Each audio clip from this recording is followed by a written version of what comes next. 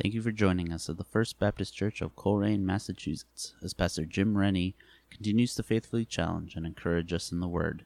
And it is our prayer that this message will encourage the believer and bring the unbeliever closer to a saving knowledge of our Lord Jesus Christ. If you'd like to turn again, we'll finish chapter 4 in the book of Galatians, Paul's letter to the Christians in Turkey. The theme is Hagar and Sarah, from verse 21. Tell me, you who want to be under the law, are you not aware of what the law says? For it is written that Abraham had two sons, one by the slave woman and the other by the free woman.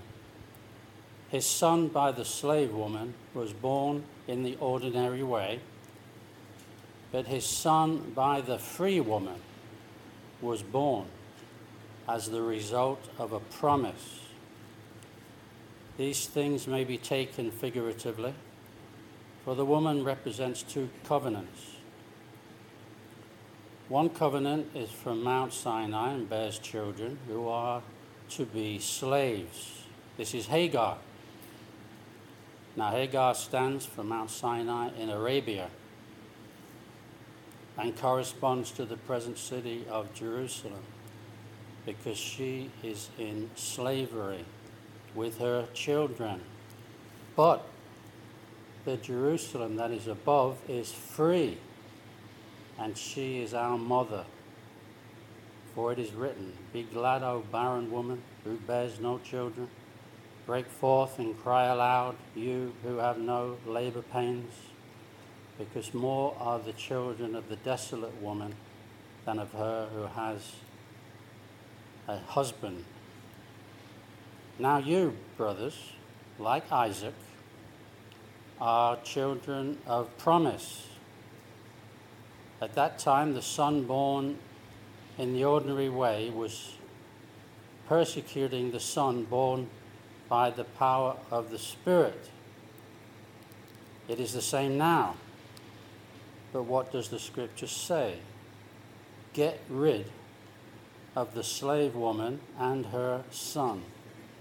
For the slave woman's son will never share in the inheritance with the free woman's son. Therefore, brothers, we are not children of the slave woman, but of the free woman. May God give us understanding of his word to us this morning. Amen. Heavenly Father, we are again so thankful to be here, the measure of health that we can enjoy. All of us got some issue or other due to the fall of mankind at the beginning of time. When sin came into this world, we're all suffering the consequences. But you came to rescue us. You died on that cross so we could be forgiven of our sins and have a home in heaven when we die. Give us understanding of this, your word, this morning. Make it plain, understandable, build up the body of Christ. May we be tuned in and learn something new from your word. In Jesus' name, amen. Title of this message, No Longer a Slave, but Free. We've been learning why the Apostle Paul had to write to the Christians in Turkey. This is in the way of review. They turned away from their simple faith, their simple trust in Jesus, to following the ideas of some false teachers who told those new believers in Christ not to believe Paul, and they deceived these new Christians into believing and following their religious practices in order to be acceptable to God. Now, knowing those new Christians believed those false teachers instead of the truth that he taught, it must have broken Paul's heart because their attitude towards him had changed from when he was first with them, when he lived with them and presented the gospel to them at first. They willingly accepted the gospel message. Many became believers. A church was established. They believed the gospel message that he preached. That's always the wise thing to do, amen? And when they became Christians, Paul considered them to be like his own children. But after Paul left, they shifted their allegiance to follow some legalistic false teachers. Consequently, those new believers in Christ lost their joy. They lost their joy because they were striving so hard to keep the law, which nobody can. It makes you miserable. It's not surprising they were miserable, because that's what happens when people try and attempt to be holy by striving in their own strength to be perfect in God's eyes by what they do themselves. Like I said last week, the only way anyone can be perfect in God's eyes is to receive his perfect Son, Jesus Christ, as their Savior. Amen? When we receive Jesus Christ, and I hope that you have, we receive his righteousness. It's then that we are adopted into his family. And then we are accepted by the Father. What father wouldn't accept his own children? In this letter, Paul tries to reason. He'd make a tremendous, better than Perry Mason. He'd make a much better lawyer than Perry Mason. He tries to reason with them, these beloved believers. He wants them to understand that by them choosing law over grace, what they were doing, they were choosing bondage over freedom that they once enjoyed when they first believed in Jesus. They were making that choice, and it was the wrong choice. So Paul gives examples of grace versus law from the life of Abraham. In verse 21 through 23, he writes, "Tell me, you who want to be under the law, are you not aware of what the law says? For it is written that Abraham had two sons, one by the slave woman and the other by the free woman. His son by the slave woman was born according to the flesh, but his son by the free woman was born as a result of a divine promise. Abraham's firstborn son, Ishmael, was a child of the flesh, born like the rest of us naturally from the slave girl Hagar. However, Abraham's first wife, Sarah, she delivered a son, Isaac, who was born supernaturally. It was a supernatural birth because no woman has ever given birth at 90 years old. But she did. That's supernatural. Amen? One of God's promises to Abraham was that in his old age, his wife Sarah would conceive and bear him a child. And when Sarah heard that, she was listening inside the house, she laughed, and God heard her. Because he hears everything, right? You can't keep anything from him. And who wouldn't be skeptical? Even Abraham in his old age. How can I? But he did. Thank God. And it was supernatural. She had a baby, Isaac, the child of promise at the age of 90. It's not too late for you, Doris. Anyway, Sarah's not here, so it is with believers in Jesus. We've been set free from the bondage of sin. When we are born again through God's supernatural power, God did it all. We had nothing whatsoever to do with it. God did it.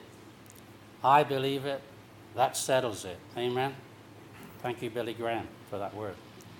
Verse 28. Now then, brothers and sisters, like Isaac, are children of promise. We are children of promise. We're beneficiaries of the promise given to Abraham. Paul, when he was Saul, was a very, and still was after conversion, a very devout Jew. He knew the Old Testament by heart, and he followed it religiously before he became a Christian. This is part of his testimony in Philippians chapter 3, 5 and 6, those that take notes. This is what he said.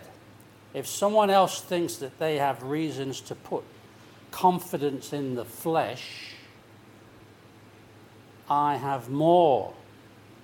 Circumcised on the 8th day, of the people of Israel, of the tribe of Benjamin, a Hebrew of the Hebrews, in regard to the law, a Pharisee, as for zeal, persecuting the church, as for righteousness based on the law, faultless. Faultless. But he did it all in the flesh because he didn't have the Holy Spirit then, you see. The apostle knew from personal experience that it was foolish, futile for anyone, no matter how religious or zealous they may be, how good they are, how much good they have done, no matter how hard they try, hope and strive to keep the Mosaic law, it can never make people acceptable to God. Because all the natural efforts of man is of the flesh, like Ishmael. It's carnal, who was born into slavery. Anything of the flesh of man has nothing to do with God's supernatural spiritual power, has nothing to do with it whatsoever. And if we've learned nothing else from this letter, we must understand that without the aid of the Holy Spirit, it is impossible to keep God's law. Without being filled with the Holy Spirit, it is impossible to keep God's law. Without receiving the power of the Holy Spirit through Jesus Christ, it is impossible to keep God's law. Paul continues to use the life of Abraham as an example, illustration, regarding his children, to illustrate the difference between the flesh and the Spirit, the Holy Spirit. Verse 29, at that time, the Son, I'm going to ask you a question in a second, or two. At that time, the son born according to the flesh, who's that? Ishmael, correct. Persecuted the son born by the power of the Spirit. Who's that? Who's he talking about? Isaac. God used Abraham's wife Sarah, who didn't want Ishmael to share in her son Isaac's inheritance. He was born of a slave woman, born of the flesh, and he persecuted Isaac. Doesn't explain what happened. He was picking on him, mocking him for some reason. Sarah knew about it. She told Abraham, get rid of him. Get rid of him, or else. You ever try to incur the wrath of your wife? Somebody gave me good advice before I get married. All you have to say is, yes, dear. Of course, my wife knows I've got a thicker head than that. So Sarah demanded, that Abraham cast out Ishmael and the slave girl Hagar, his mother. This was a very hard decision for Abraham to do because he loved Ishmael. And I'm sure, it doesn't say, but he probably loved Hagar as well. It was a hard decision, but God had a plan behind it. And God told, you can look it up in Genesis 12, he said, listen to your wife. Do what she tells you to do. Good advice, gentlemen. Listen to your wife. So he did. It was a hard decision. But he assured him, God did, assured Abraham that he would take care of them. Which he did. Amen? Because God always keeps his promises. Always. I don't know how many promises there are in the Word of God. That would be an interesting study, wouldn't it, to find out? Innumerable. Innumerable. So the example Paul uses to get his point across, he wasn't saying that the slave girl Hagar's son Ishmael was in any way inferior or better than Sarah's son Isaac. He wasn't saying that Hagar was inferior to Sarah. But what he wanted to emphasize, that God's true spiritual children are born free. Isaac was born free. Ishmael was born a slave of the slave girl, Hagar. Just like Isaac, who was born free as a result of God's covenant promise to Abraham's wife, Sarah. Like I said, recorded in Genesis chapter 12, God told Abraham and Sarah that they would have a son, and that all the nations of the world would be blessed through him, Isaac, and his father Abraham. That blessing includes us. Are you blessed? Do you feel blessed? Are you blessed? I know you are. It's a rhetorical question. We are blessed because of our faith in Jesus Christ. We are born free once we are born again. That covenant relationship between Abraham and Sarah to be blessed was because that God chose them to be blessed with promised son, Isaac. God chose us to be blessed. Amen? And we are, because he's chose us. We are the chosen few. Right? Look.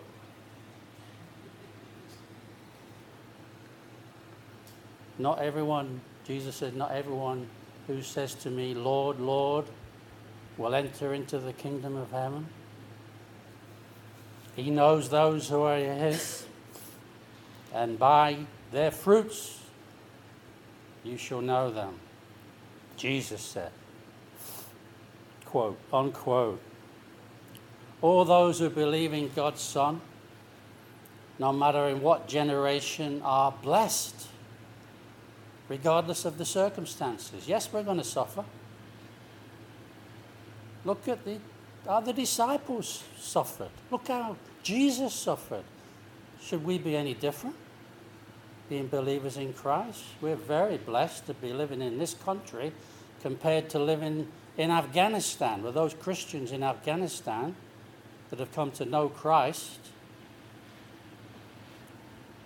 We are very, very blessed. But they're blessed regardless of the circumstances because they can only kill the body. They cannot kill our spirit. They cannot kill God's spirit who lives within us. We're blessed in every generation since Christ died, was buried, rose again, and ascended into heaven. And then the Holy Spirit came at Pentecost. All believers since then have been blessed, are blessed, and will be blessed because of God's grace. Because of God's grace through faith in God's beloved Son, Jesus Christ. Let's conclude. So then, being declared righteous, which we are, being declared righteous. We're not righteous naturally. We are declared righteous when we receive Christ's righteousness through faith. Being declared righteousness has nothing, repeat, nothing to do with keeping the Old Testament law that came along 430 years after Abraham died. Abraham was justified by faith before the law was ever given to Moses. Anyone, including Christians like those Galatians believers, that attempt to maintain their salvation by putting themselves under the law only make themselves a slave to the law.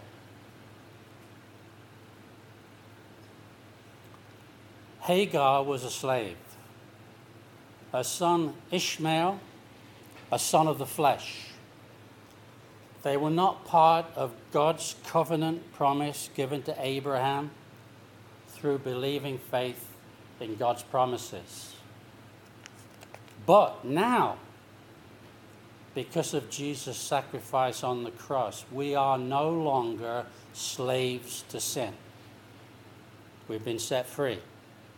If the Son sets you free, you shall be free indeed, Jesus said. We're no longer slaves to sin.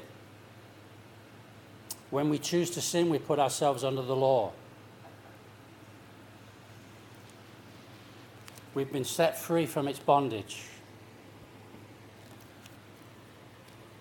Because of what Jesus did on that cross, we are beneficiaries of the covenant promise God made with Abraham. We're no longer, we were at one time, but now we are no longer under the condemnation of the law of sin and death, because we've been adopted into God's family and declared righteous in His sight, having received the Son of Righteousness, Jesus Christ, by faith. Amen. Let me finish reading from Romans chapter 6, verse 17 and 18. But thanks be to God that though you used to be slaves to sin, you have come to obey from your heart the pattern of teaching that has now claimed your allegiance. You have been set free from sin and have become slaves to righteousness. Amen. That's our present condition in Christ. No longer slaves to sin. Heavenly Father, thank you that we are so blessed, not because we deserve it, not because we've earned it, not because we are good, not because of the good we may have done.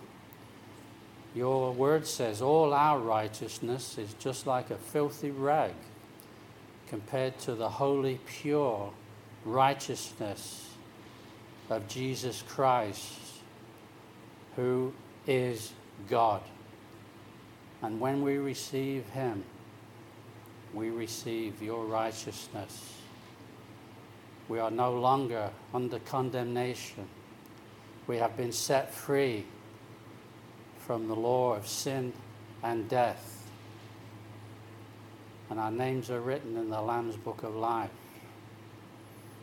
And we are so blessed, even though we will suffer in this world. That's part of the course. That's the consequences of when sin came in. But one day we'll get a new body in a new heaven and a new earth, and we'll be set free from this body of sin and death. Until that time happens, may we be faithful. May we not fall back and align ourselves to the bondage of the law. So it's only through being filled by your Holy Spirit, being led by your Holy Spirit, can we keep your commandments. We cannot do it in any other way, in our own strength, in our own flesh, which is opposed to your spirit. They just don't get along. It's the difference between oil and water. They just don't mix, and they never will. Some of you may be listening to this message, wherever you are. You need to be saved, if you're not already. All you need to do is believe Jesus died for your sins on the cross because you're a sinner, that he suffered and died in your place, so you wouldn't have to be punished for your sins. If you call upon his name to save you and truly believe in your heart that he rose again from the dead and is alive, then he can give you eternal life and freedom from the bondage of sin. It would be very wise of you if you made that choice.